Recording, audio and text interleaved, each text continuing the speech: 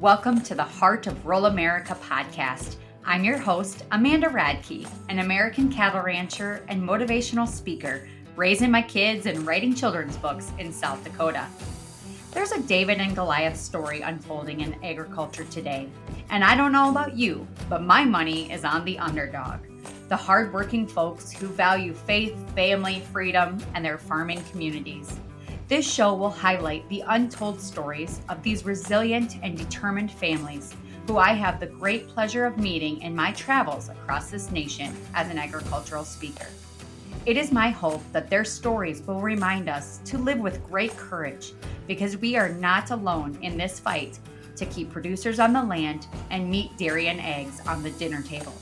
Now let's hit the dusty trail together as we uncover the heart of rural America.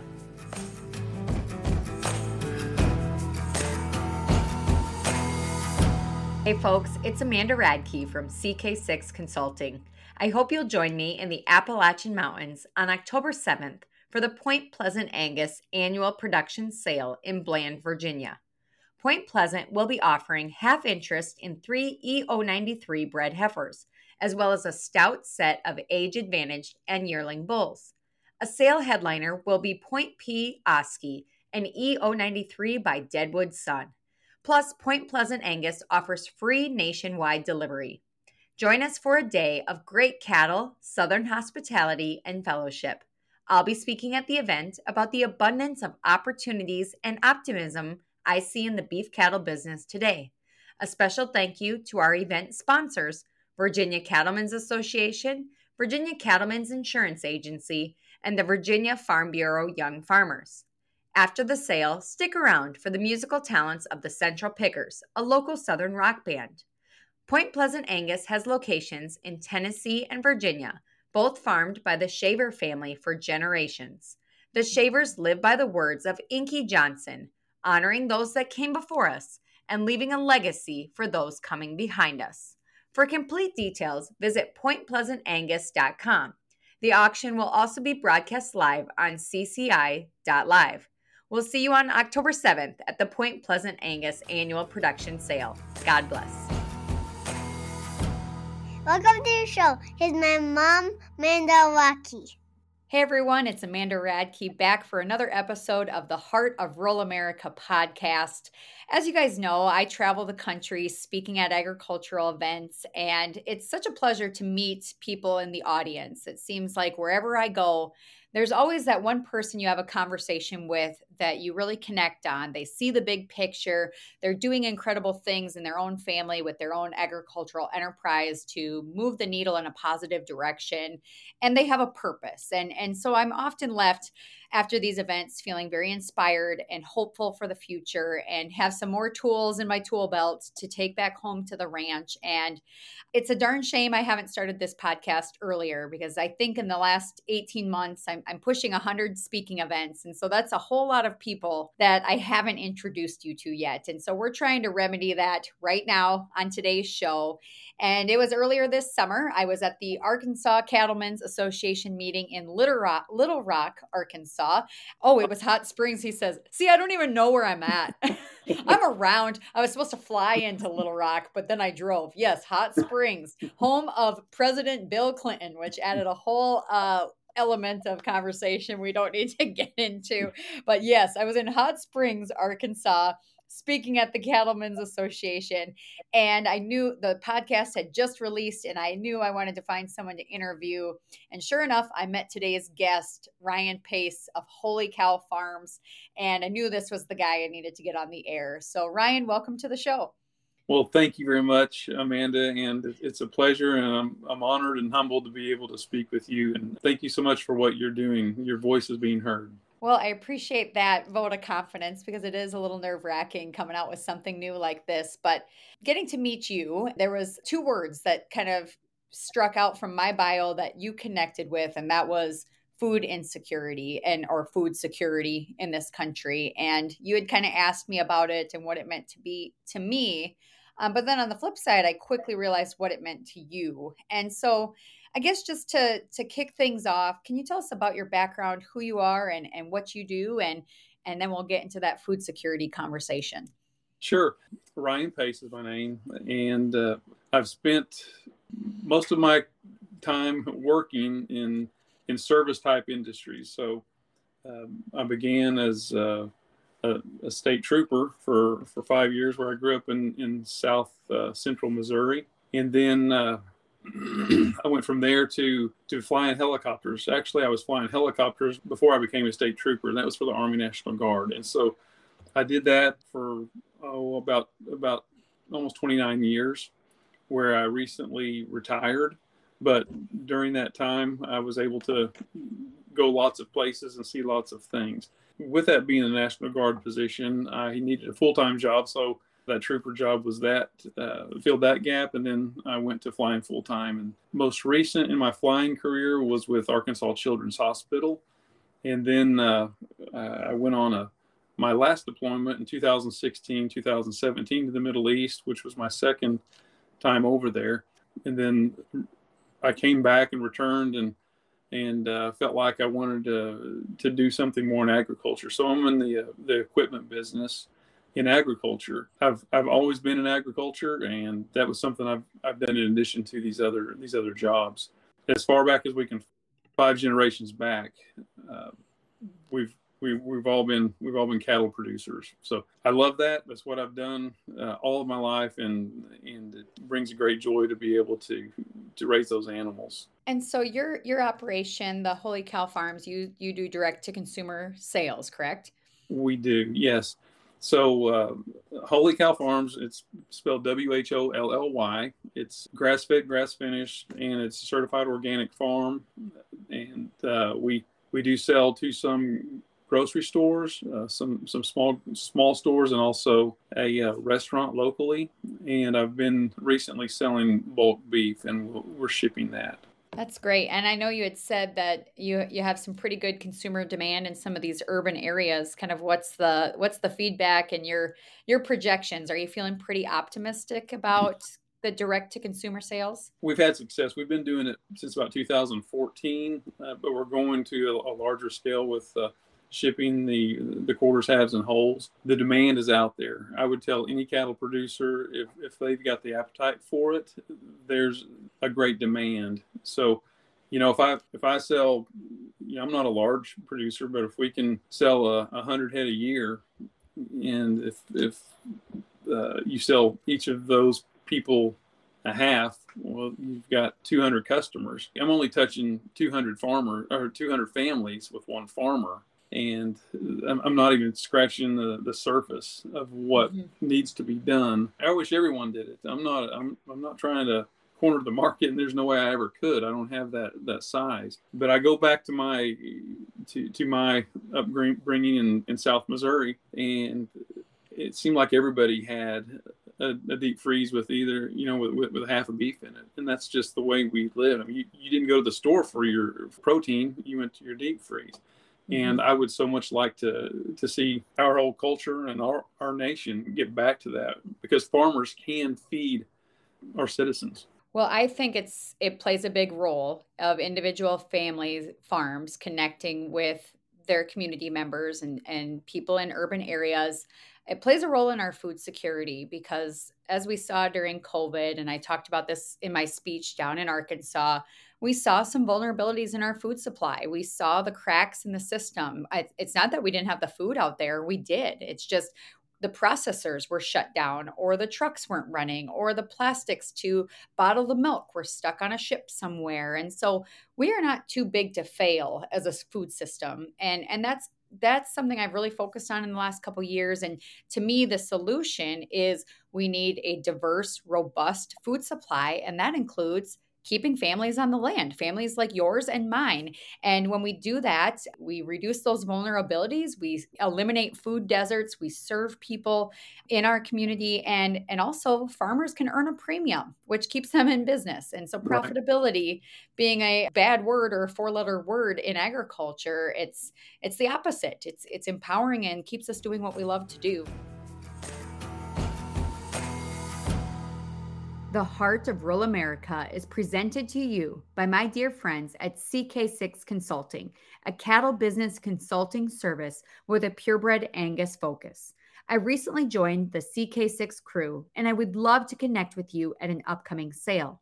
Check out the sale calendar at ck6consulting.com to learn more about opportunities to invest in elite Angus genetics coming from our progressive and innovative clients who truly exemplify what it means to be the heart of rural America. And for all your semen needs, visit ck6source.com, an online stud service that features some of our clients' top performing bulls. Give Chris Earl, Wes Tiemann, Cody Fleeman, or myself a call with any questions or business inquiries you may have. CK6 is all about families helping families, and I'm so proud and grateful to be a part of it. Now let's get back to the show. So this food security piece, you have an interesting perspective on it with your career in the military and your experiences overseas. Can you kind of tell me about what you saw over there during your service years and how maybe it relates to the American people? A nation that can feed itself is going to be able to secure itself. Mm-hmm. And some of the areas where I served were not able to do that. And they were very embarrassed that they were not able to do that. Mm-hmm.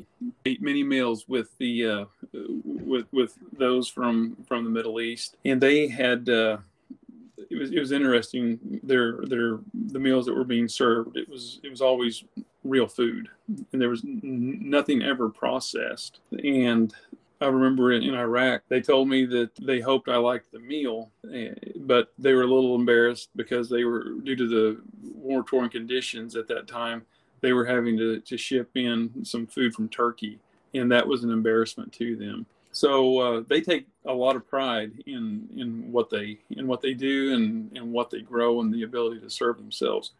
So what was unique is I flew helicopters in the Army during those deployments, and what I saw, it didn't matter if it was in Afghanistan or Iraq or Jordan or Syria. There were plots. So almost everybody had a plot, and it may be 5 acres, it might be 10 acres or 40, but they were taking care of that land, and they knew they had to feed themselves.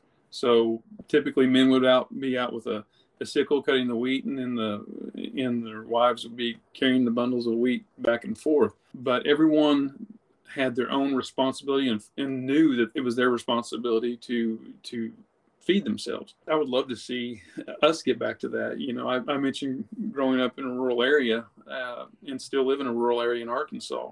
The guys I grew up with, nearly all of them had some agriculture experience. Even if they lived in town, they had a garden. Mm-hmm. But several would have maybe 5 to 20 acres, and you had the folks that had several hundred acres. But there's various scales, and they would be able to produce their own protein source with some chickens and with some cows, and they knew how to feed themselves. I look at my children's peer group, and they're really infatuated when they come to the farm, and they're able to see what really happens on a farm. And we have, in addition to beef, we have chickens, and we have hogs, and we've got various other animals, but we don't eat those. So, but it's neat for them to see. But I wish so many of our youth would be exposed to it, and they really have a deep appreciation when they come out and see how it all goes together and how it works, and then they can go to the store locally and buy the products that they're seeing raised on that farm. So it's nothing new for me. It's new for a lot of folks now. I'm sure, like you, probably is very similar growing up, seeing a lot of people in agriculture your age, but it seems like there's fewer and fewer of them as we go forward. Yeah, and so would you say the percentage of families overseas in the Middle East are engaged in an agricultural pursuit of some kind of feeding themselves? Those in the rural areas, absolutely.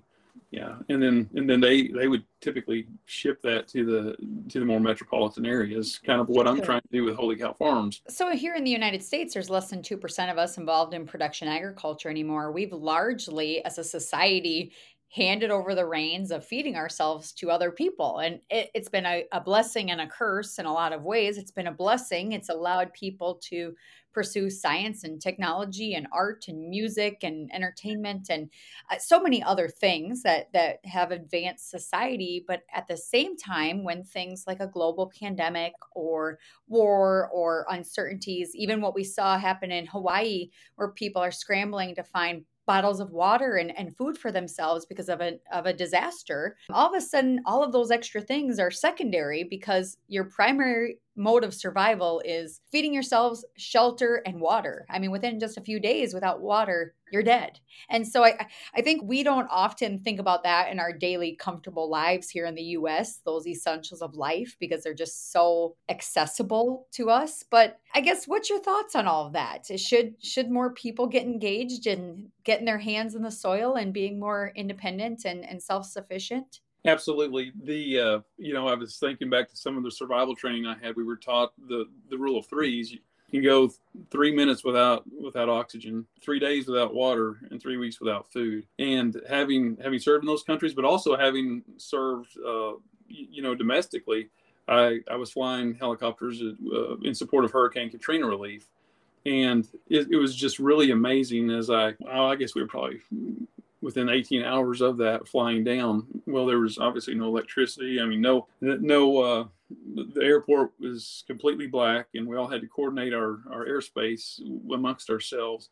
But so many people were going to the Superdome for relief, and that's where some aid was arriving. But some people couldn't get over to the Superdome just due to the mere flooding, and they were very, very very desperate people.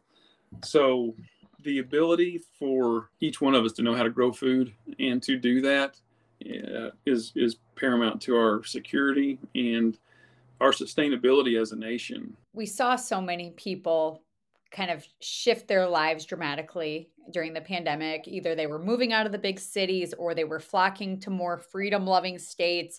They were buying a few acres to start a homestead and a garden and to take care of themselves. And now it's been a good thing, I think, because people can now see how hard it is to produce a harvest and how much money and time and effort. And so I think even if people can't be self-sufficient, it does gain a deeper appreciation for food and the people that provide it year round. And if not, it does make for more independent minded people who understand that in order to be free, I have to have these basic tenets. And I don't know if it's the solution or if many people, it might be a very small minority that are thinking that way, but it has been kind of fun to see that transition to people maybe asking more questions about where my food comes from, who are farmers and ranchers, if things get crazy, how do I get the things I need for my family? And I guess I don't know, what advice would you give to people that maybe want to be more self-sufficient? Well, last year in the equipment business, there was record number of purchases in the small utility tractors and compact utility tractors, and a lot of tillers were being sold. So that's in line with what you're saying. People are wanting to do more and be able to support themselves. So one area that I have seen a little bit of growth in, and it may have been what was a detractor from people having that small acreage and being able to produce their own animals, and that's the reemergence of the square bale. Back to growing up, someone could have a pickup truck and 10 acres and buy square bales anytime they'd like and be able to winter those animals and keep them nourished. So I think the reemergence of the square bale will get more people in the make it more affordable for folks to get in the agriculture business and self-sustaining business. I also saw during the pandemic people buying deep freezes. I mean, they were sold out everywhere, which signaled to me instead of going to the grocery store and buying 2 days, 3 days, or a week's worth of groceries, people wanted to stockpile. Instead of having just in time food, they wanted just in case food on hand. And I don't know if it's a sign of how hard things have been and the mentality I do see now with the economy the way it is, people can't necessarily afford to keep prepping and to keep thinking with that mindset. It's kind of back to the grindstone, just trying to survive, paycheck to paycheck type thing. And so it worries me a little bit. Are you worried about the economy and people's ability to afford beef, especially? It's essential to our life, and it's such an incredible protein source where there can be so much gain from it. So I think people are going to prioritize where they spend their money, and it's going to be on premium products that you consume for you and your families. The quarters, halves, and wholes, the bulk beef has really gone up since that time. So that's not really slowed down much from my perspective, and I think the market's wide open for those that want to participate. It's good. You're gonna have to do a lot of other things other than being on the land and enjoying time with your animals. Yep. You've got to be all things that a business would have you be, from marketing to transport to delivery to lots of other aspects of it. So if anyone's interested in doing that, it might be worth looking at hiring someone or just appreciating some of those roles yourself in addition to being that farmer. Yeah, and I would also add, with the direct to beef sales, another component people could consider adding is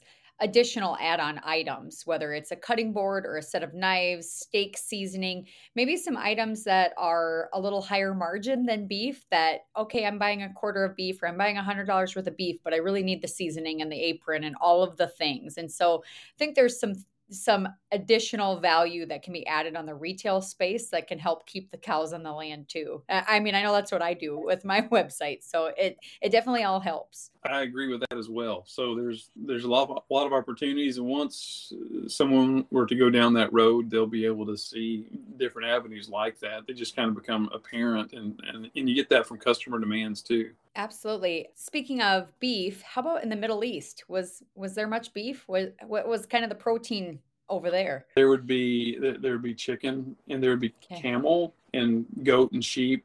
Typically, I went to a meal with some other folks, and it was kind of a big deal, a big event. And there was a large rib cage out there, and you carved your own meat off of there. And I'm not sure what it was. I couldn't speak the same language. I did have an interpreter that assisted, and he informed me that was camel. So anyway, it wasn't bad. So all right. That's a lot of what they eat over there. There is some beef. Ribeye steak. No.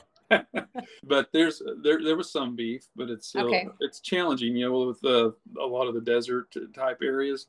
What was very interesting, though, in the country of Jordan, I was around a real rocky part and on a hillside, and there was goats and sheep there that were grazing whatever they could find. But just across the road, there was an extremely lush, probably 10-acre patch that was extremely productive. So they were producing tomatoes there, and all it needed was water. So it goes back to my thinking here in our nation, that we've got to really take care of our land to be able to continue to absorb that water, and the land will give us what we need as long as we take care of it. And I don't know why that's all desert now, but I know that you put some water on something and things grow really well over in that part of the world. That's a big part. That's why I try to participate in different regenerative processes and sustainability processes that can help grow our farm and make it fertile. Working cattle can be stressful at times, but the job is made so much easier with equipment that is safe, strong, and simply designed. I highly recommend Real Tough livestock equipment for all your working facility needs. We just installed the deluxe chute at Radke Land and Cattle, and it has been an absolute game changer as we run cows through our chute during AI season. It's durable and easy to use, and it's made to last a lifetime. Real Tough offers a wide range of products, including calving barns, panels, loading chutes, tubs, alleys, and portable working systems. Manufactured in the US of A, Real Tough is family owned and operated. Their commitment to helping farm and ranch families truly exemplifies what this show is all about. Learn more at realtough.com, that's TUFF, and be sure to tell them Amanda sent you to receive an extra bonus with your order. Let's get you some iconic green Real Tough equipment headed your way. I promise you're going to love it.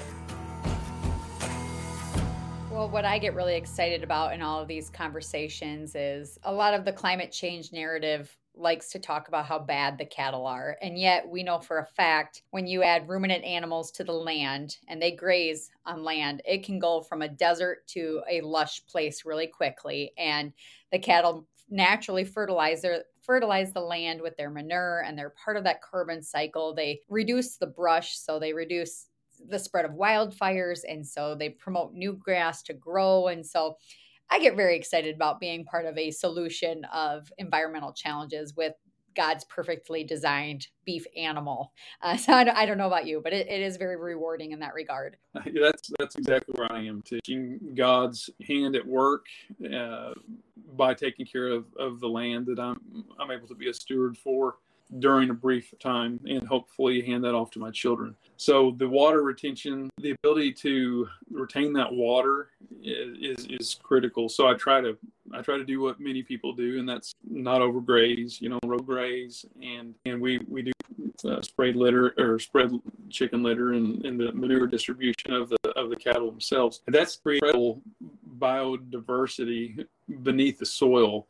So many places, I could put a shovel in just about every place on our ground, and I'm going to have worms. And I'm also going to have dung beetles that are grabbing every bit of manure they can and rolling it up and putting it down into the ground. So between just those two alone, and I'm not about to get into any deeper than that because I don't have the education, and I can't even probably say those words. But with the microbes that are working under there all the time, all of that working together is allowing more water retention and better fertility. And my pastures have really shown to reflect that as well. Absolutely. I often say I really love cattle, but my love of the land runs very deep, and you can't do anything else if you're not taking care of that land. That it is God's. We're just stewards, like you said. And so to be the best steward of that natural resource, I think that story gets lost in the weeds a lot on some of the mainstream reporting on who farmers and ranchers are and where their heart lies. So if I haven't said it yet, thank you very much for your service. And we couldn't do everything else that we love to do in this country without people who are willing to lay their life down and keep us free. So thank you. But you're welcome. And there's a common thread between farmers and soldiers, and that is they both are one to serve. So our country is farmer by day and that soldier by night sometimes. So there's a common thread between both of those occupations, if you will, and that's that they want the best for America.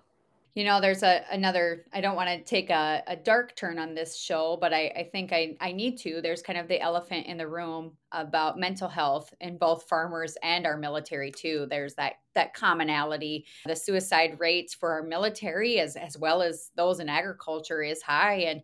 And I worry about that a lot. And I know we had kind of talked about this at the meeting. And so I guess if you wanted to share any resources or any information that might help somebody, whether they're a veteran or a farmer going through a season of hard times, how have you navigated some of those mental hurdles, some of that hardship, some of those the PTSD that you've had to experience after your time of service? The first thing I think that all of us need to do is sit down our pride and understand that there are things that all of us go through that we might need a little bit of extra help for. I mean, someone would probably take medicine for high blood pressure or high cholesterol, but a lot of times there's reluctance to seek that mental health. I'm a proponent that everyone needs to seek that help if they have a need. The VA has Veterans Administration. It's been a process. My first one was 2003, and from where we are now, it is much improved. And I think having community around you don't have to be just this tough guy that just says, I'm just going to carry the weight of the world on my shoulders and I can man up and just handle it. It not only can help you to reach out in your community or to get the help you need, but it oftentimes empowers someone else who might be struggling too. If you're speaking out and sharing your struggles, it's hey, I'm going through this also. And, let's be a shoulder to cry on. Let's be someone to vent to. You don't have to suffer alone. And I think it's something that needs to be talked about more in this country. And I appreciate your willingness to comment on that. And sometimes I have to unplug from the news too, because it's disheartening at times, whether it's about food and agricultural policy or military action or whatever it might be. That's It's kind of the curse of social media is everything spreads so far and so fast. And number one, you have to discern what's real and what's dramatized for an agenda. And two, to shoulder all of that negativity can really impact people. And so sometimes spending time outside with the cattle out under God's beautiful creation, it's the best thing we can do for mental health, and just realizing that we can't take on every burden and every battle that exists in this world today, but we can use our talents and our voice to be a positive change maker where we can. And so I guess with that, do you have any final thoughts before we part? I know I'm going to have you back on the show again, because we have not unpacked all the things I hope to cover on today's episode. I do. I first want to talk about what we ended with on some of the mental health issues. I found the VA is a good resource, and I don't know farmers networks that are available, but if there is anyone that needs help, then by all means set your pride aside and seek that help. But I found the best healer for me has been our Lord and Savior, Jesus Christ. Yes. And he's the ultimate healer. And so that's very important in getting well. Mm-hmm. The other thing is, as farmers and ranchers, the world is your canvas. The ability to roam of the earth via the World Wide Web, the opportunities are limitless. I would challenge and encourage every listener to think about how they can do things maybe a little differently and increase their bottom line. Because if it's not all of us that are continuing to think forward and look at other opportunities within our industry, we could find ourselves in a difficult situation as a nation. So farmers need to feed our people, and so we need to get maybe a little bit diversified in how we do so. Yep. And I think where we see challenges in agriculture, that's also where the opportunities and the solutions and the chance for greater profitability lie too. So it's kind of taking those challenges head on and figuring out how to fix them yourself. And that's where the gravy is. So I really appreciate you being on this show. This is Ryan Pace, a veteran farmer, a beef producer of Holy Cow Farms down in Arkansas. Thank you again for your service to this country and for your servant heart to be a part of the solution for food security in this country and abroad, and giving us a little hope and inspiration on today's show. So thank you very much. Thank you, Amanda. Thanks for what you do. The Heart of Rural America is presented in part by Lynn's Heritage Angus and Meats by Lynn's.